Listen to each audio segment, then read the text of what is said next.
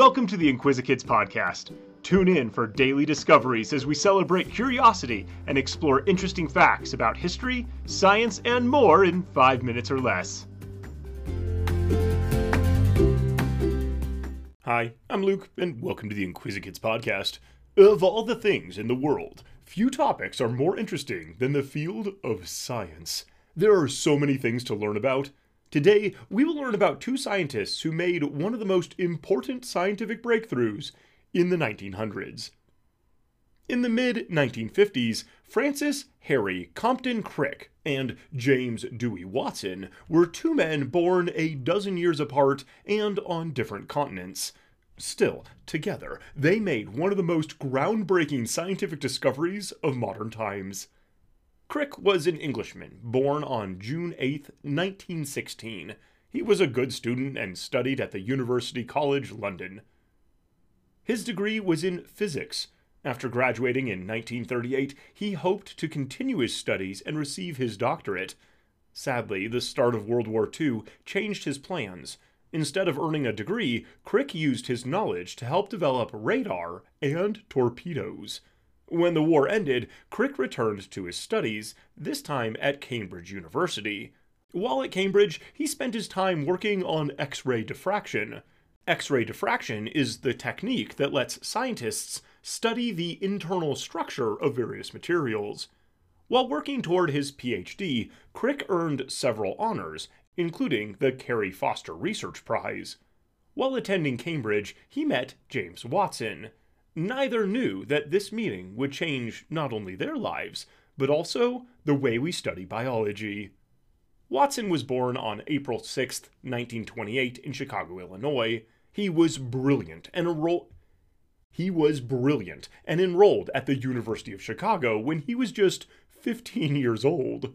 After graduating with a degree in zoology in 1946, Watson enrolled at Indiana University in the doctoral program. He graduated with his PhD in 1950. He then went to England in 1951 and joined the team studying X-ray diffraction. This is where Watson met Crick.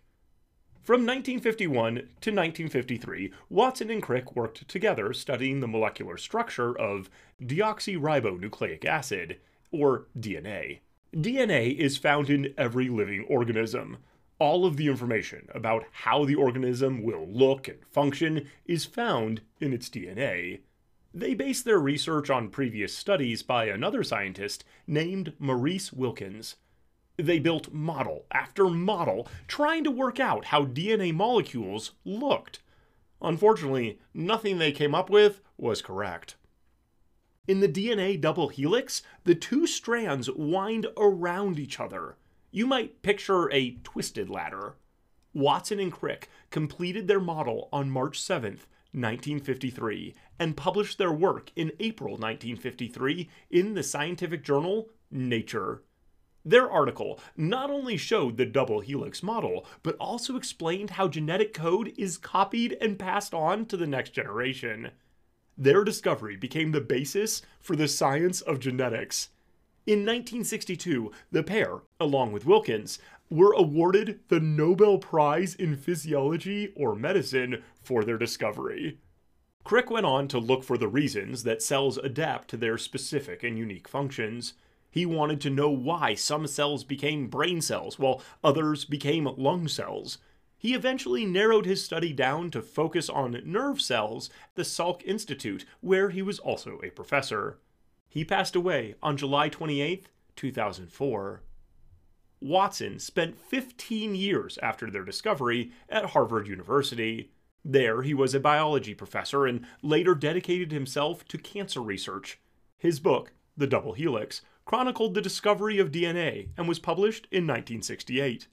He later went on to become the first director of the Human Genome Project, an international project that studied the entire human genetic material. Watson was the second person to have his own genome sequenced in its entirety. Thanks to Crick and Watson, scientists now know much more about genetics and how traits are passed from one generation to the next. And they are learning more with each passing year. I have included a link with a model of DNA in the episode description.